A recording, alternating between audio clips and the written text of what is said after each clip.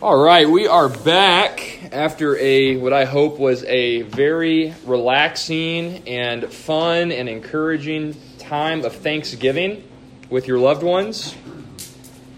I know that Belle and I had a blast being back home in Dallas with our relatives, and it was really just a sweet time of fellowship and good food, football, all the things that we love about Thanksgiving, but I'm very thankful to be back with you guys as well. I missed you all, and though we're from Dallas, this is very much our home, and you guys are very much our family. So we are really eager to continue where we left off before the break. And as it pertains to our Sunday school this morning, we are on Roman numeral 5. Roman numeral 5 of Lesson 2. This Roman numeral is titled The First Church Council. And in parentheses, there's a reference to Acts 15. We're going to look at that in just a few moments. But before we get too far this morning, I do need a volunteer to read 2 Peter chapter 3, verses 17 through 18. 2 Peter 3, verses 17 through 18. Emma, thank you for volunteering. I'm going to pray before she reads that. So Emma, as you flip there, I'm going to open us up in a word of prayer, and we will jump right on into this morning's study. Let's pray together. Father, we are grateful to be back this morning to gather with your people for corporate worship on this Lord's Day at FBC Edna. And Father, as great as it was to celebrate Thanksgiving, we recognize that Thanksgiving is so much more than just a holiday. It is a posture, it is an attitude, it is a walk of life for your people. And by your Spirit, you've enabled us to be able to give thanks in good times and bad times. And Lord, we pray that we would be a people that is overflowing with thankfulness, no matter what circumstances you may lead us into. Father, we pray that as we begin today's study, that you would remove any distractions from us, that you would give us focus by your Spirit to accurately divide your word, to accurately apply its truths to our life, to accurately reflect upon its significance within the context of church history. Father, we pray we'd be changed by these truths, that we would not just grow in a knowledge that stays in our minds, but Lord, that head knowledge would ultimately become heart knowledge, that it would produce life transformation, so that we may be more like our Lord and Savior, Jesus Christ. Father, we pray for the ministries in our church as we head into the final month of 2021. Father, we pray you would move in power at FBC Edna, Lord, that you would allow every ministry in our church to be rooted and grounded on the authority of your word, to be shaped by its truths, and Lord, to be a powerful witness, your salt and light in our church and in our community, so that you might be supremely magnified in our midst. And God, as we now dive into this lesson, we just ask that you would be in our midst and help us to be who you've called us to be. Help us to get out of this lesson exactly what you would want us to get out of it. We love you, God, and we give you thanks. And it's in Christ's name that we pray. Amen. All right. Emma, whenever you're ready. 2 Peter 3, verses 17 and 18. So right at the end of 2 Peter. You therefore, beloved, since you know this beforehand, beware lest you also fall from your own steadfastness and run away with the error of the wicked, but grow in the grace and knowledge of our Lord and Savior Jesus Christ, to whom be the glory both now and forever. Amen. Very good. Well, thank you very much for reading that, Emma. And guys, remember, while we are reading scriptures, make sure you've got your Bibles flipped to the passages so we can talk about the passage effectively. We can examine the truths that are contained in those texts. The reason why I had us read this text to begin our time of study this morning is because these concluding verses in 2 Peter provide us with insight into the value of studying church history. It enables us also to be reminded that we need to be on guard against any errors that might creep into the church from unprincipled men, from men who are intentionally divisive, from men who want to spread dissension and discord within the people of God. And part of the value of studying church history is it provides us with historical examples of how God's people, in their study of Scripture and in their application of Scripture, they were able to protect the church from those who would come in to do the church harm.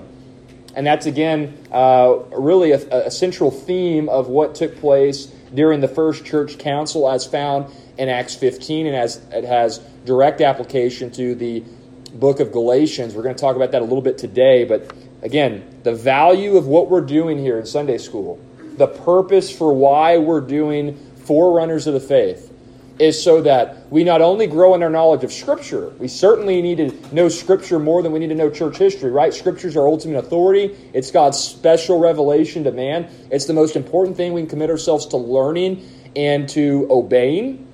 But with that said, it's likewise true that there is great value in understanding church history, because what church history does, as I said before, it helps us to see how faithful men and women took the truths of Scripture, applied them within their historical context for the glory of God, the good of His church, and for the safeguarding and protection of the truth of Scripture itself. And by God's grace, may we be such a people who models that in our 21st century efforts. So I'm going to pick up right where we left off here in our curriculum. Dr. Busenitz, under Roman numeral 5, notes the following. He says, the second half of Acts 11 records the beginning of a Jew and Gentile church in Antioch of Syria. Because of the conversion of Cornelius, which we learned about back in Acts 11, the leaders of the Jerusalem church were eager to send help when they heard about the believers in Antioch. To meet the pastoral need in Antioch, the Jerusalem church sent Barnabas. We read that last time in Acts 11:22. And the ministry went so well in Antioch that Barnabas invited Saul to come help him. Now, just to make sure you guys remember, who is Saul? Do y'all remember who Saul is?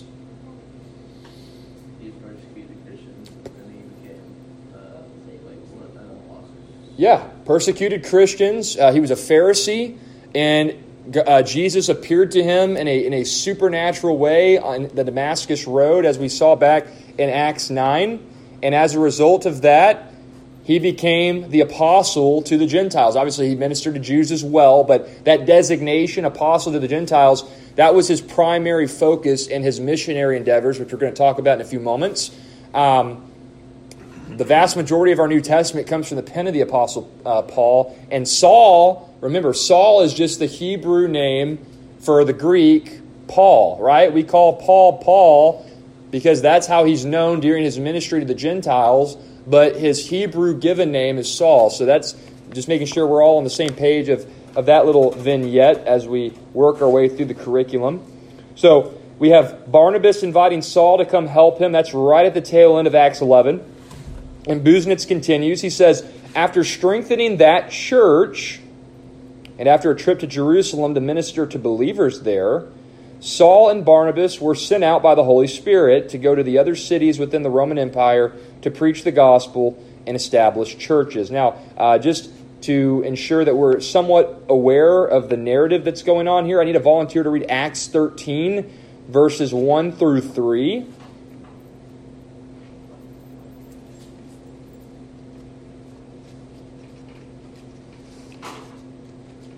This is going to get us up to speed with where we're at this section in Forerunners of the Faith. This is the historical narrative that is taking place here.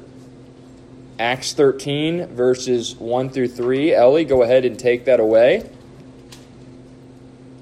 Now there were in the church at Antioch priests and teachers, Barnabas, Simon, who was called Niger. I don't know, is that right? Yeah. Okay.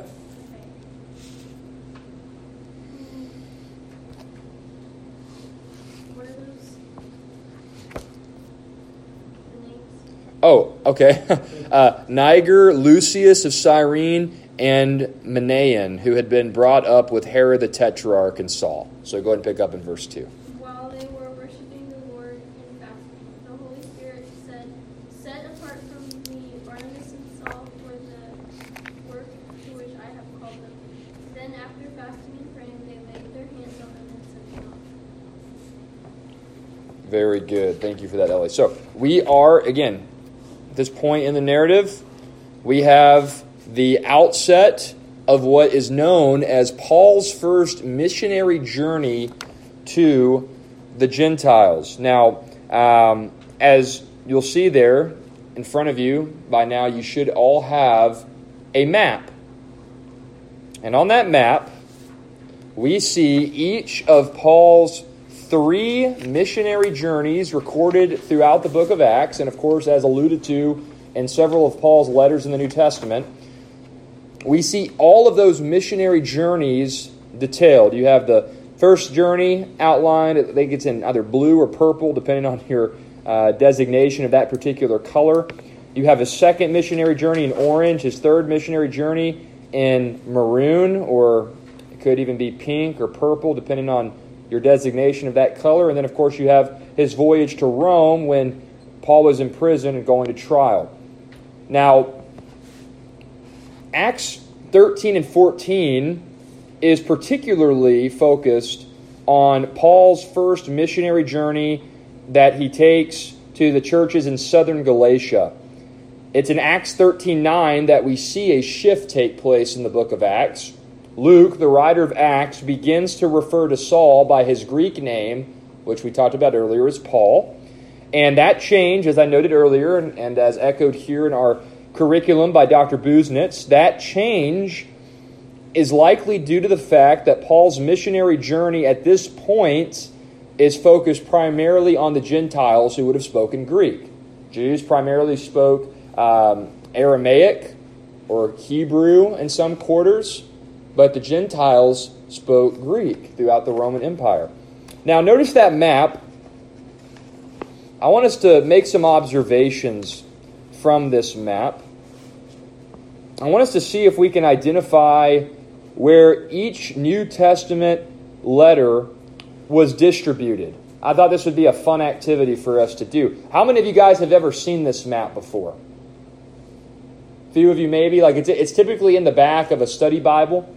But I figured that for the most part, most of y'all here had never even seen this map. It was probably a foreign concept for you. You saw it and you're like, what in the world? Is this world geography? I thought we were here for Sunday school. Well, spoiler, we're going to do a little bit of geography this morning. What do you see here, though? Let's make some observations on this map before we move any further here in our section in Forerunners of the Faith.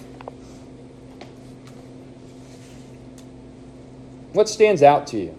And you guys can just popcorn, spitball. Say it out loud.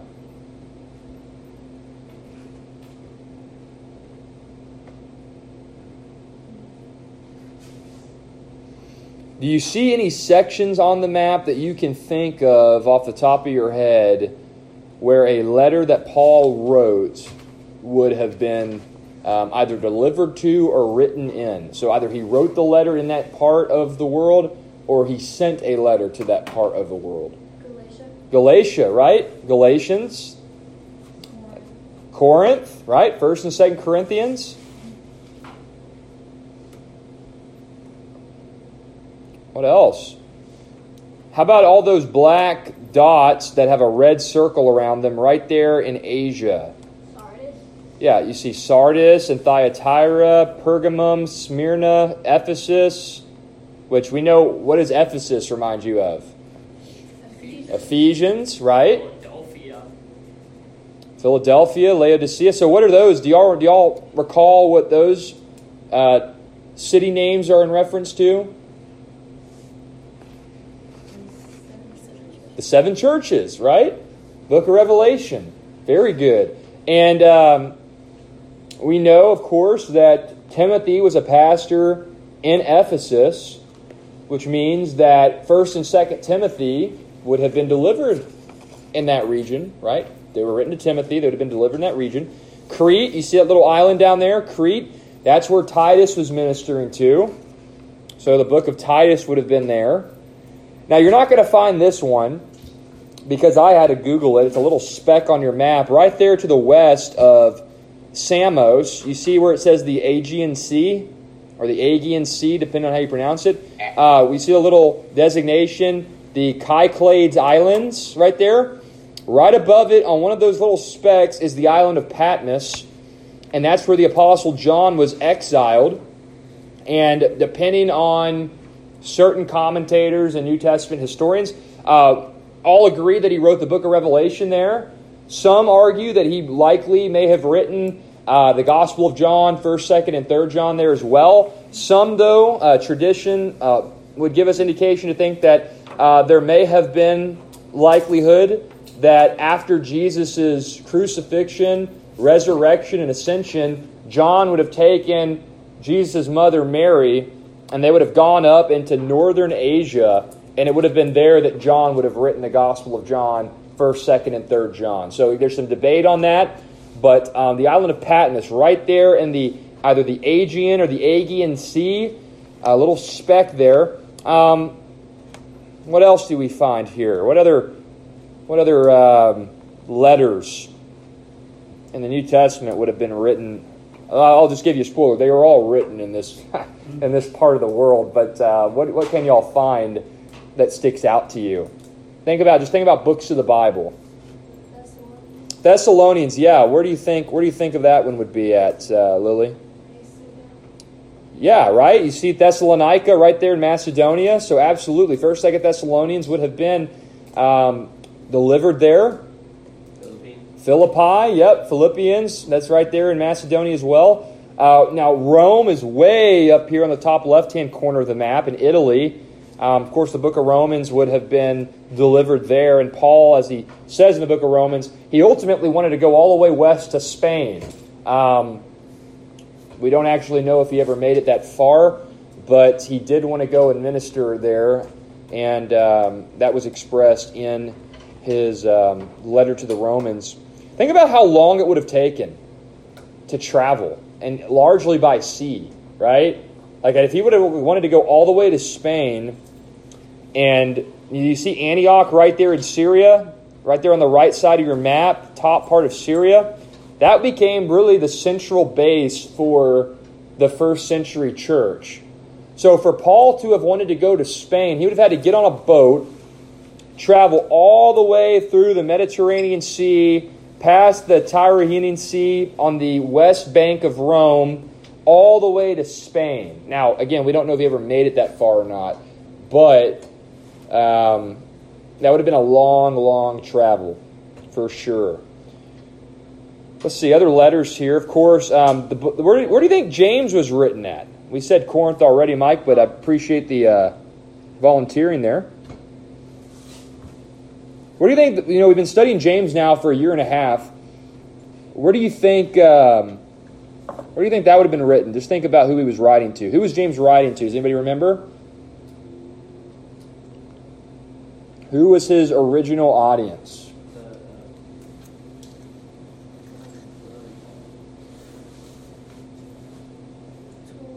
The Gentiles. Right? No. No. It's okay. Think about it.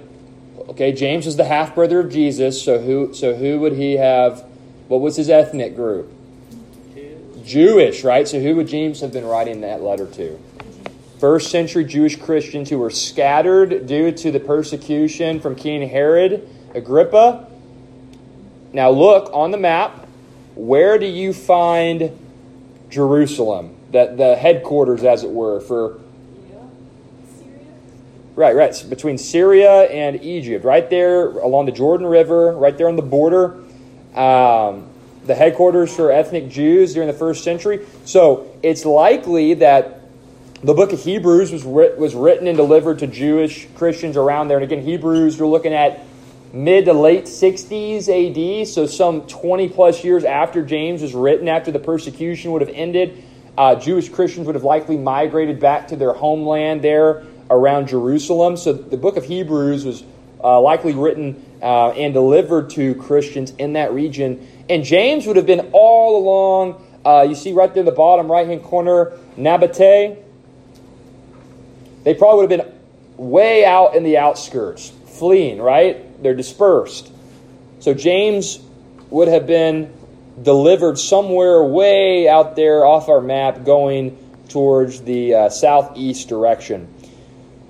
1st and 2nd Peter, you probably wouldn't remember this off the top of your head, so I'll let you know. Right there, top right-hand corner of the map, you see Cappadocia, Cilicia.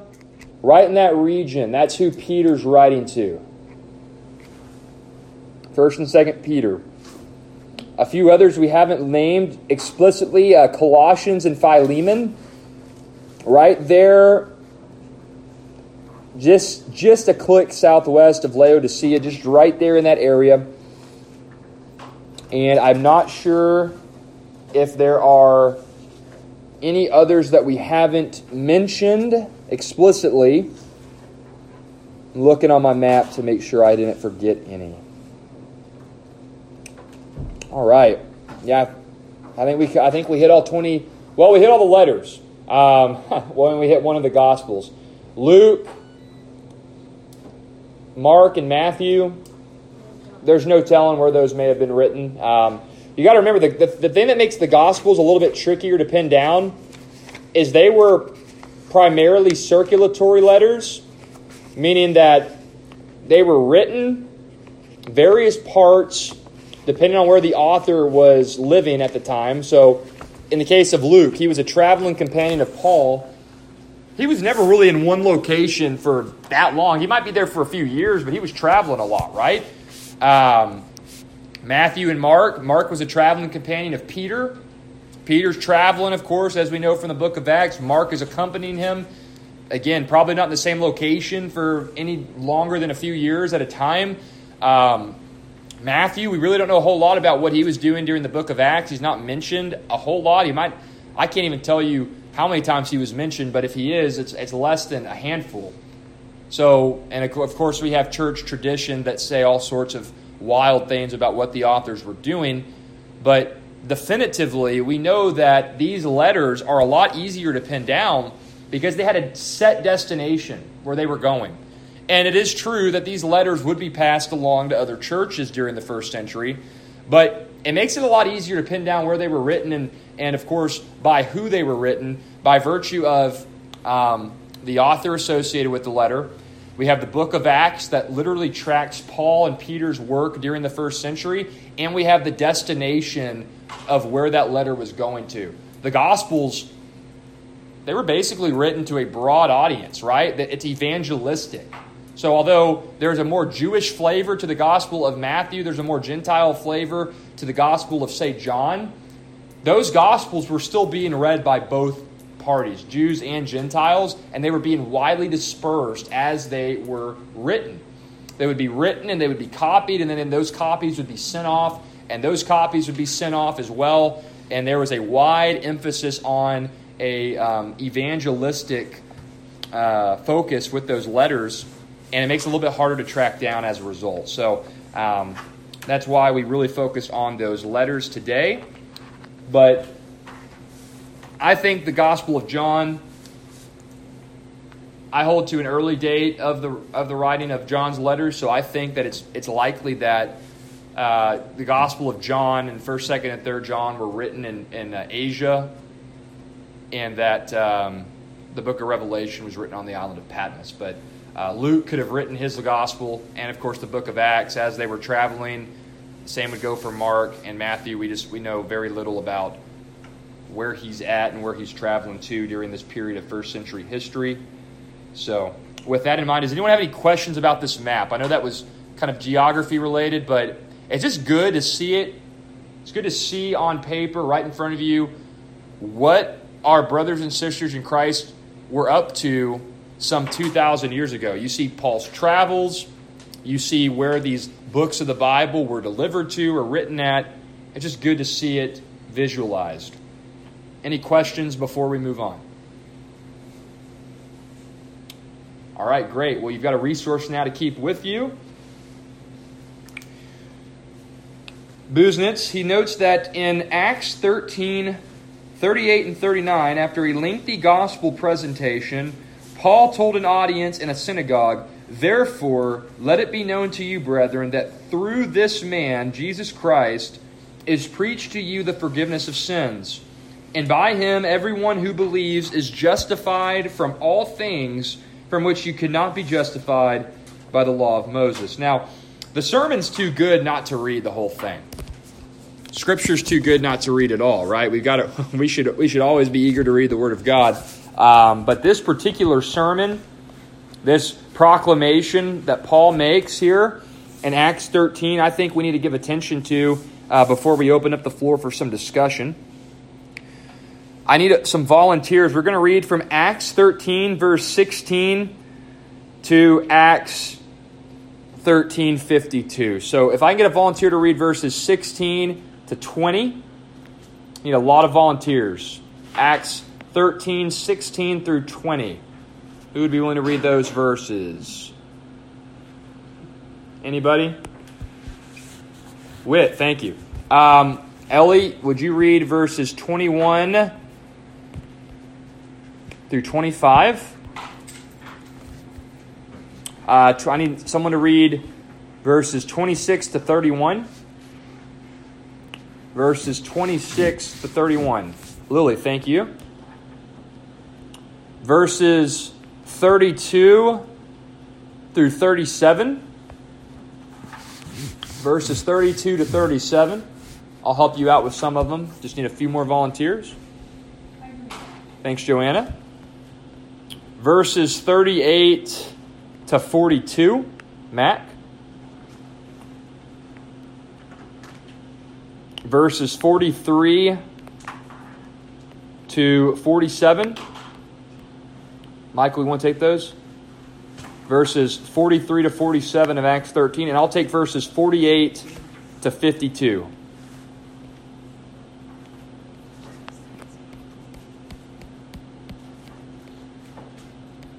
And Whit, whenever you're ready at verse 16, take it away, my friend. Paul stood up and motioning with his hand to the men of Israel, and you who fear God, listen. The God of this people Israel chose our fathers and made the people great, during their stay in the land of Egypt, and with an uplifted arm he led them out from it. For a period of about 40 years he put up with them in the wilderness. When he had destroyed 7 nations in the land of Canaan, he distributed their land as an inheritance, all of which took about 450 years. After these things he gave them journeys until Samuel the prophet. And they asked their king, and God gave them Saul, the son of Kish, a man of the tribe of Benjamin, before him. And when he had moved him, he raised up David to be their king, of whom he testified that I have found in David the son of Jesse, a man after my own heart, who will do all my will. Of this man's offspring God has brought to Israel our Savior Jesus, as he promised. Before his coming, John had proclaimed a baptism of repentance to all the people of Israel. And as John was finishing his course, he said, "What do you suppose that I am? I am not he. No, but behold, after me one is coming, the sandals of whose feet I am not worthy to untie." 26 to 31. Acts 13.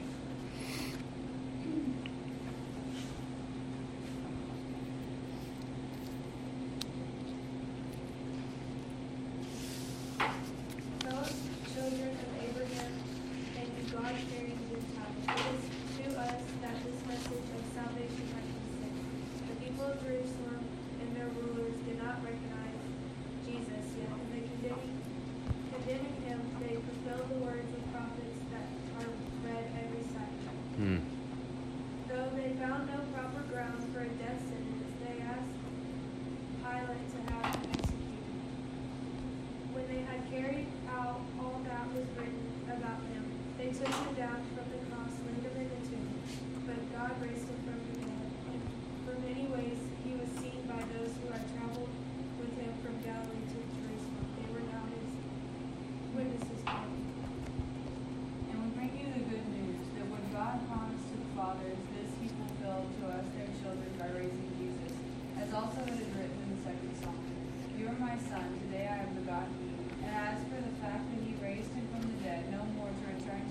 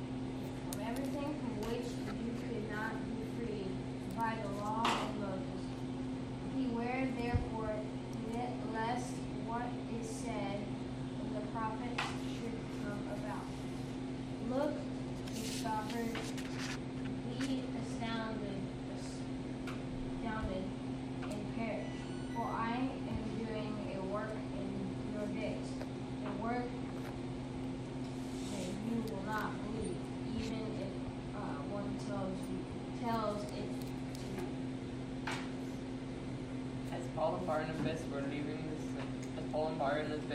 the synagogue, the people invited him to speak further about these things on the next Sabbath. When the congregation was dismissed, many of the Jews and devout converts to Judaism followed Paul and Barnabas, who talked with them and urged them to continue in the grace of God. On the next Sabbath, almost the whole city gathered to hear the word of God. When the Jews saw the crowds, they were filled with jealousy. They began to contradict what Paul was saying and heaped abuse on him. Then Paul and Barnabas answered them boldly, "We had to speak the word of God to you first. Since you rejected it, do not consider yourselves worthy of eternal life. Do not turn to the Gentiles. For this is what the Lord has commanded us. I have made you a light for the Gentiles, that you may bring salvation to the ends of the earth." When the Gentiles heard this, they were glad and honored the word of the Lord, and all who were appointed for eternal life believed. And the word of the Lord was being spread through the whole region. But the Jews incited the devout women of prominence and the leading men of the city, and instigated a persecution against Paul and Barnabas, and drove them out of their district. But they shook off the dust of their feet in protest against them, and went to Iconium. And the disciples were continually filled with joy and with the Holy Spirit. So verse 46, really, that's the shift in the book of Acts. Notice what Paul and Barnabas said. It was necessary that the word of God be spoken to you first, but since you repudiate it and judge yourselves unworthy of eternal life, we are turning to the Gentiles. And from this point onward, the focus of Acts is on Gentile gospel outreach. This is a declaration of God's judgment on unbelieving Israel at this point. And remember, Jesus came first to the Jew, right? He said in Matthew chapter 10, verses 5 and 6, when he commissions the 12 to go out and share the gospel, he says, "Do not go in the way of the Gentiles, do not enter any city of the Samaritans, but rather go to the lost sheep of the house of Israel." And then again in Matthew 15 and verse 24, he comes into contact with a Canaanite woman who is her daughter is demon possessed, and Jesus says, "I was sent to the lost sheep of the house of Israel."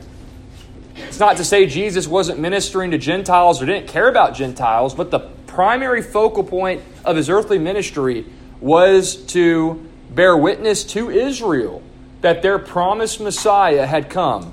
The Messiah that had been prophesied and expected for generations past had come. And, of course, we know that some Jews came to faith, but the vast majority of Jews rejected Christ. And to this day, the vast majority of Jews continue to reject their Messiah. The vast majority of the people of God for the past 2,000 years has been Gentiles. And in the mysterious wisdom and providence of God, it's remarkable to think how we who were once strangers and foreigners and those who are far off from the promises of God and from the truth of God, we Gentiles are those who now know Him as Father in heaven. It is remarkable to think about that reality.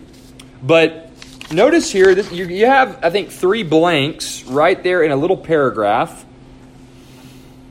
It says Acts, and I actually marked it out, and I wrote this. Acts 13, 38, and 39 summarize the heart of Paul's gospel invitation, namely that through faith in Christ, sinners can be forgiven from their debt of sin and justified, declared righteous by God. That first blank there is forgiven. Through faith in Christ, sinners can be forgiven from their debt of sin and justified, declared righteous by God. That's the second blank, justified. Faith in Christ accomplishes what adherence to the law of Moses cannot provide. Salvation is by faith alone, apart from the law. That's the third blank in that little paragraph there. Faith alone. So blank number 1 is forgiven. Blank number 2 is justified. Blank number 3 is faith alone. Now, question for group discussion. as we discussed a few weeks back during our question and answer session, what two words did we say could summarize the heart of the gospel? Does anybody remember that?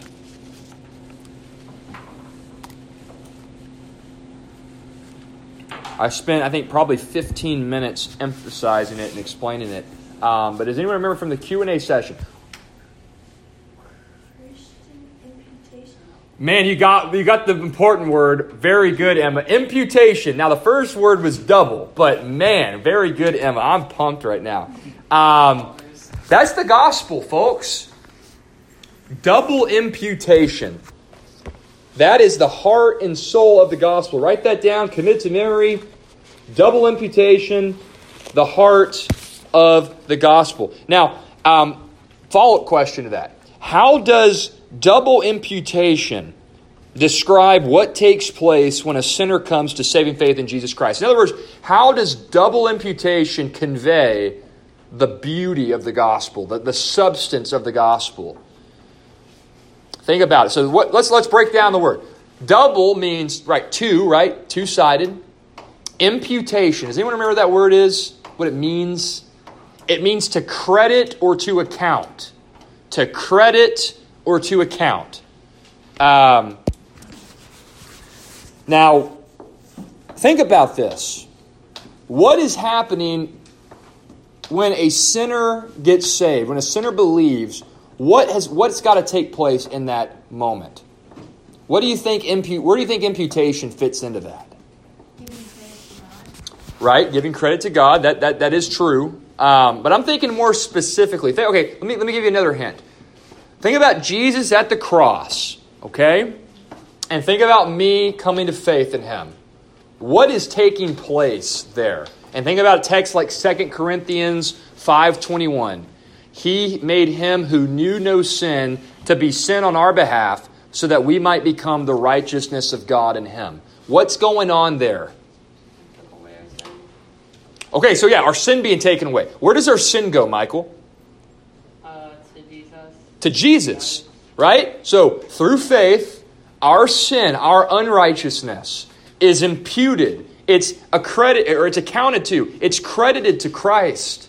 So when I believe, it's as if my whole life of sin was transferred over to Jesus at the cross. And at the cross, Jesus bears the full punishment for that sin. He bears an eternity's worth of divine wrath for my unrighteousness at the cross. There's the first side of imputation. Now, what else do you think happens there? Am I just wiped clean? Is it enough to say that my sins are forgiven and I'm without sin? Does that mean I get to go to heaven? No, right? Because what does God require of sinful man? Or of man in general, not just sinful man. What does He require of those He's made in His image? Perfection, right? You shall be holy as I, the Lord, am holy. Leviticus 11, 1 Peter 1, 15 and 16. So, what do you think happens at the cross through faith? Where does Christ come into play here? Other than, of course, bearing the wrath of God on our behalf. That's kind of a big deal. But what's happening also there? What's the other side of the coin? How am I made righteous? Because I'm not. You're not. But how can God regard us as righteous and remain just? Think about it. Jesus was without sin. He lived a perfect life. He was perfectly righteous in every respect. So where do you think that righteousness has got to go for us to be made right with God? It's got to come to us, right? There's the other side of imputation. My unrighteousness to Christ, His perfect righteousness to me through the channel, through the instrument of faith. Faith is the means through which my unrighteousness goes to Christ and is punished at the cross through His sacrifice. God's justice is satisfied, and Christ's perfect righteousness is given to me, the believing sinner, as a free gift of grace. It's not earned or deserved. I'm getting what I don't deserve in getting the righteousness of Jesus Christ. Theologians call this double imputation. Another term you can use, the great exchange. His robes for mine, my robes of unrighteousness to Christ, His spotless, perfect robes to me. When God looks at me, it's as if I lived Christ's perfect life without sin, because all he sees are the spotless, righteous robes of Jesus Christ. And when he looks to Christ at the cross, it's as if he had lived my life of sin. Because when God is pouring out his wrath on Jesus, he is pouring it out in the place of every person who would ever believe. Jesus is satisfying divine justice for those who have sinned against God and yet come to faith. That's how God can be both just and the justifier of sinners. He's just because he punishes the sin of sinners, and yet he's the justifier because he's able to declare them righteous on the basis of Christ's perfect life, death, and resurrection. And again, all of that is transferred to us through the channel or the instrument of faith. If I could put it another way, maybe this will help drive it home. Every sin in human history will be punished. It's either going to be punished by the sinner in hell forever and ever, or it was punished at the cross in the death of Christ. Your sin will be punished. Justice will be satisfied. It's either going to be satisfied through Christ's death, or it's going to be satisfied by you bearing eternal wrath in hell.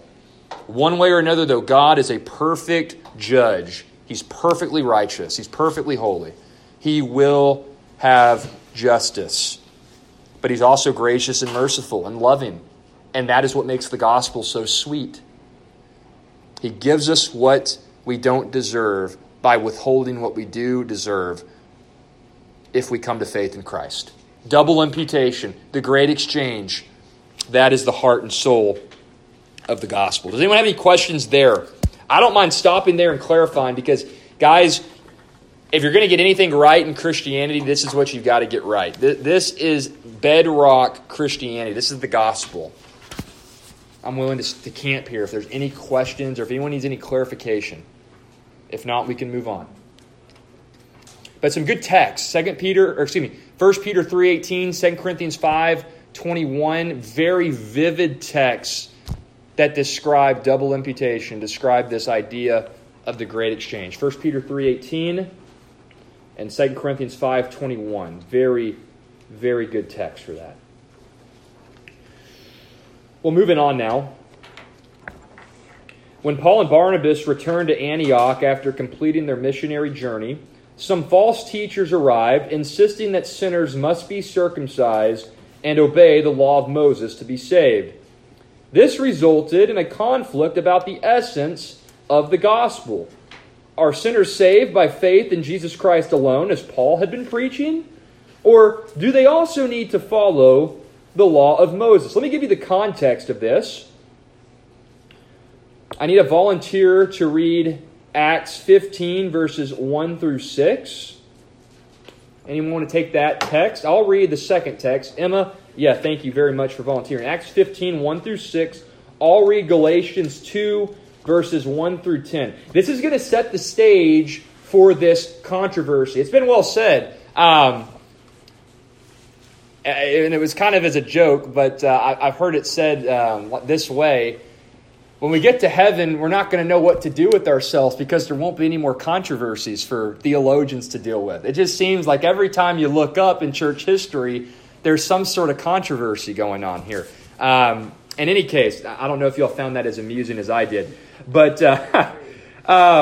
this is the stage. Paul and Barnabas traveled to Jerusalem to meet with the apostles and church elders there. Apparently, Paul had met with some of the leaders privately, but ultimately, it comes to a head. There is a public church council that takes place in Acts 15. That really gets back to the central heading of this section, Romans numerals 5, the first church council. This is a church-wide summons trying to deal with the heart and soul of Christianity, namely the gospel. What must a sinner do to be saved? Does a sinner need to only believe in Christ? Or do they need to believe in Christ and obey the law of Moses? Emma, let's find out. You read Acts 15, verses 1 through 6, and I'll take the passage in Galatians.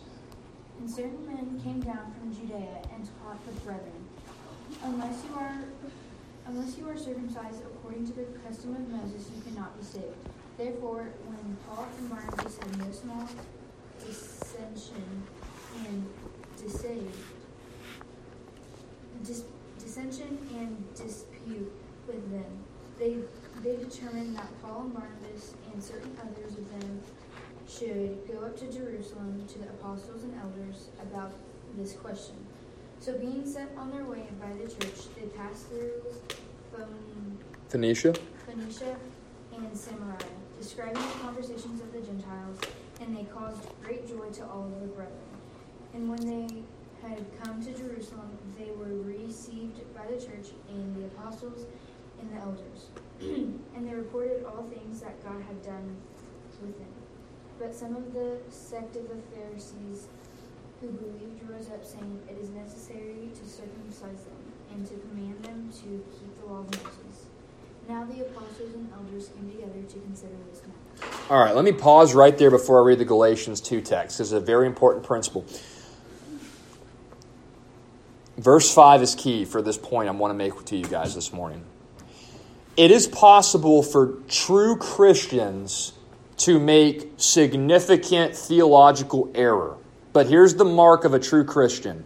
The mark of a true Christian is recognizing that when you are in error, you don't double down in your error out of pride, but you repent and you come to a knowledge of the truth. Verse 5, look, notice this.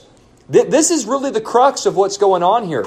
Some of the Pharisees who had believed, people who were once Pharisees like Paul, they come to faith and they say, well, wait a second.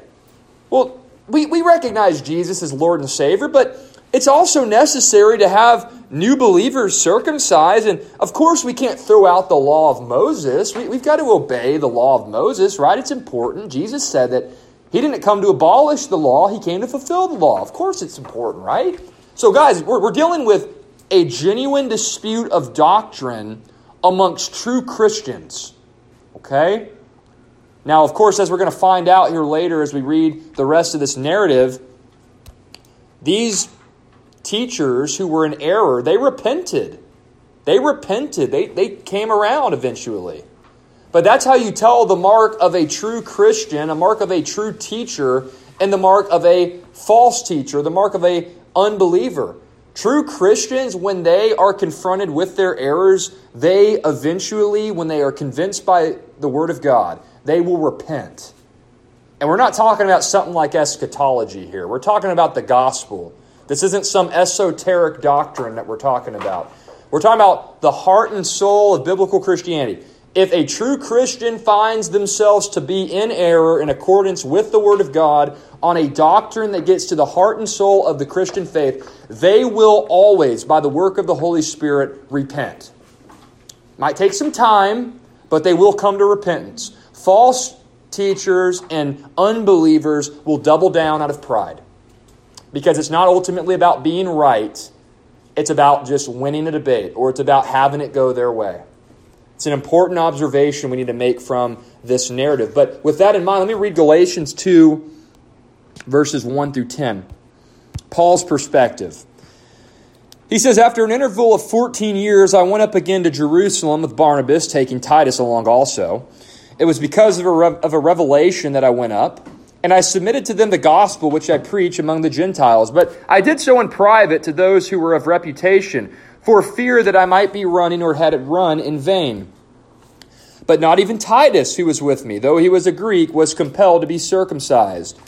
But it was because of the false brethren secretly brought in, who had sneaked in to spy out our liberty, which we have in Christ, in order to bring us into bondage.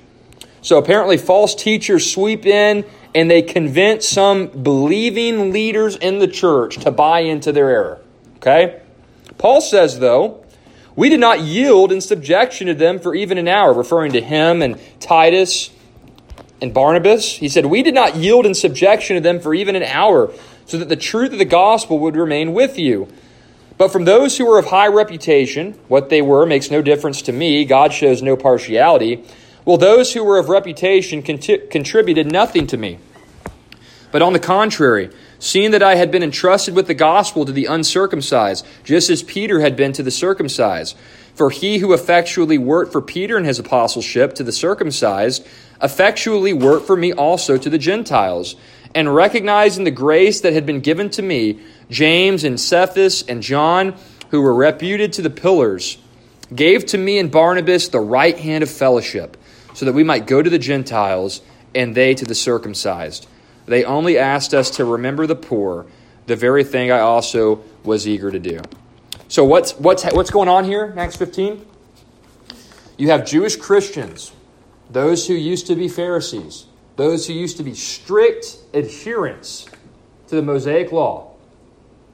These figures were deceived by, as Paul describes in Galatians 2, they were deceived by false converts. And as a result, they start espousing this error, right? They start insinuating that, yeah, you've got to believe in Jesus, but you've also got to add circumcision. You've also got to add dimensions of the law of Moses. So you've got genuine believers who fall victim to the falsehoods of false teachers, the falsehoods of unbelievers. And now, here's the ultimate conclusion. What wound up happening back in Acts 15? How does the issue get resolved? Well, as we find in our workbooks, as you'll see in front of you, at the Jerusalem Council, which took place around AD 49 or 50, Peter defended the true gospel with these words. And here it is. I'm going to read that. It's right there in your workbook. You follow along with me as I read. Peter proclaims this: Brethren, you know that in the early days God made a choice among you, that by my mouth the Gentiles would hear the word of the gospel and believe. And God, who knows the heart, testified to them, giving them the Holy Spirit, just as he also did to us. And he made no distinction between us and them, cleansing their hearts by faith. Now, therefore, why do you put God to the test by placing upon the neck of the disciples a yoke which neither our fathers nor we have been able to bear? But we believe that we are saved through the grace of the Lord Jesus in the same way as they also are. What's Peter saying here? He's saying that sinners are saved through the grace of the Lord Jesus because their hearts are cleansed by faith. As Buznitz commentates here in my teacher's guide, in this very way, Peter affirms the truth of the gospel that Paul had proclaimed throughout his missionary journey, as we just discussed in the narrative contained in Acts 13. For the sake of you taking notes and for the sake of your clarification, how is salvation explained? Let me give that to you. Salvation is explained in this way. God's grace equals the source of salvation. God's grace equals the source of salvation. That's sola gratia, grace alone. God's grace equals the source of salvation. Jesus Christ equals the basis of salvation. That's solus Christus, Christ alone. Jesus Christ is the basis of salvation. God's grace is the source of salvation. Faith equals the means of salvation or the channel of salvation. It's the way in which salvation comes to me. My unrighteousness to Christ, His righteousness to me, and all the benefits that pertain to that righteousness. So we've got God's grace equals the source of salvation, sola gratia. Jesus Christ equals the basis of salvation, solus Christus. Faith equals the means of salvation or the channel of salvation or the instrument of salvation. That's sola fide. Scripture equals the explanation of salvation. Sola scriptura. The theme of our conference coming up in a few weeks, our encounter event. Scripture explains salvation to us. It testifies to salvation.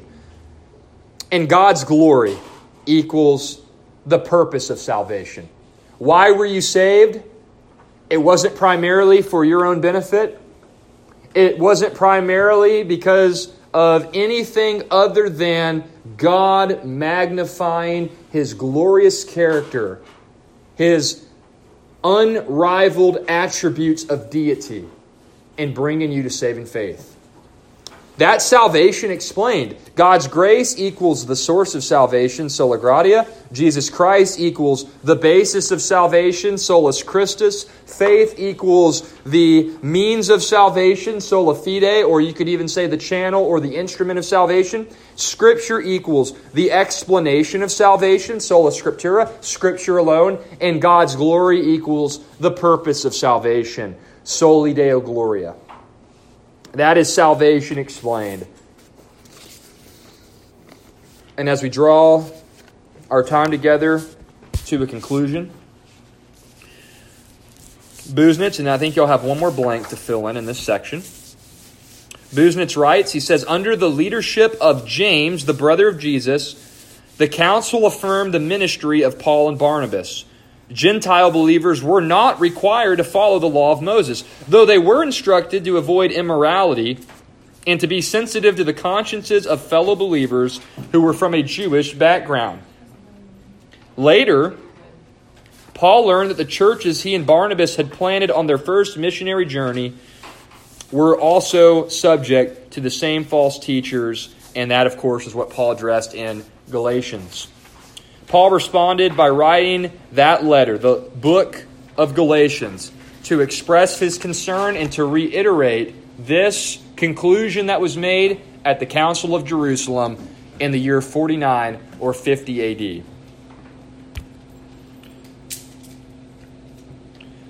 Well, my friends, that is where we are going to conclude today. You'll notice there right at the bottom of Roman numeral 5, the First Church Council, Acts 15, there's a for discussion box. We are going to cover that to help us bridge the gap between this section and Roman numeral 6 during our next Sunday school lesson. So next Sunday, we're going to begin by addressing that question. I guess it's a multi-part question. We're going to address that multi-part question in the box at the bottom of the section Roman numeral 5, the First Church Council, and in doing so, we'll transition nicely into our consideration of Roman numeral 6.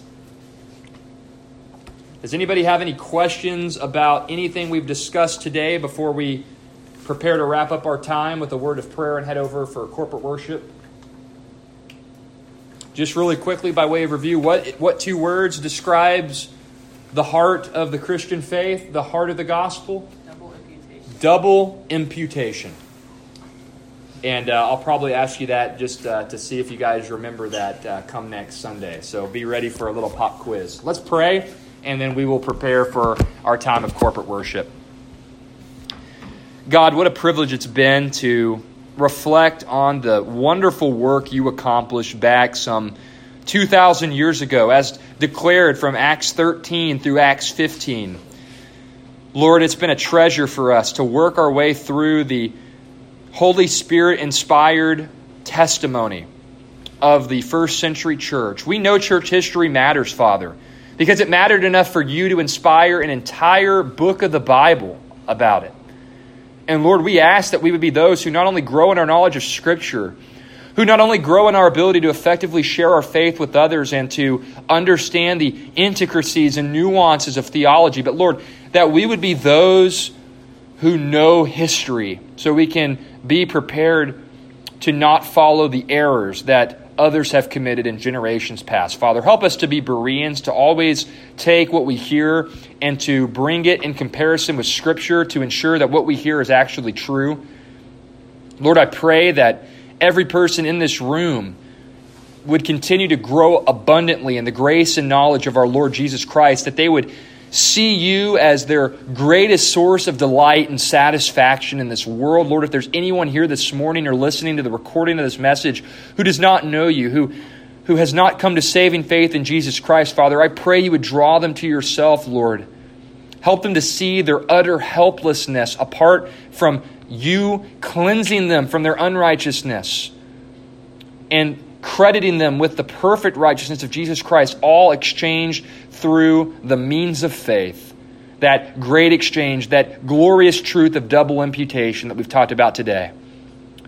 And now, Father, as we prepare to go and worship you corporately with the brethren here at FBC Edna. We pray that our time of corporate worship would be pleasing in your sight, Lord, that the songs that we sing with our lips and that the prayers that we pray in our hearts, and as we sit under the preaching of your word from Brother Robert, Lord, that we would be active participants in this time of worship, that we would not merely be passive, that we would not merely go through the motions, Lord, but that this time of worship would be a fragrant aroma, a pleasing spiritual sacrifice in your sight, and that we would be forever changed from this time of gathering with your people here at our local church. And Lord, as we prepare for a new week, equip us, Father, to be good stewards of what you've entrusted to us with our responsibilities and our relationships. Keep us safe as we depart from this place. And Lord, may we bring you ultimate honor. May we magnify you this week. May we be who you've called us to be in Christ. We love you, God. We thank you for loving us first. And we pray all of this in the name of our Lord and Savior, Jesus Christ. Amen.